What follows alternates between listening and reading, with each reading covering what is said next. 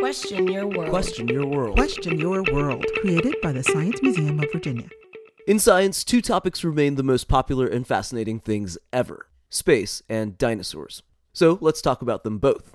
We know that 65 million years ago, a huge asteroid collided into the Earth, starting a series of events that would wipe out the dinosaurs. Now, for the first time ever, scientists are getting ready to drill into that impact crater to see what else they can learn.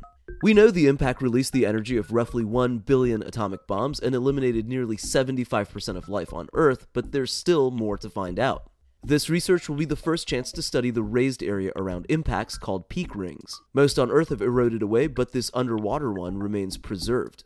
They're also seeing if any life was brought to the Earth on the asteroid by searching for foreign microbial clues.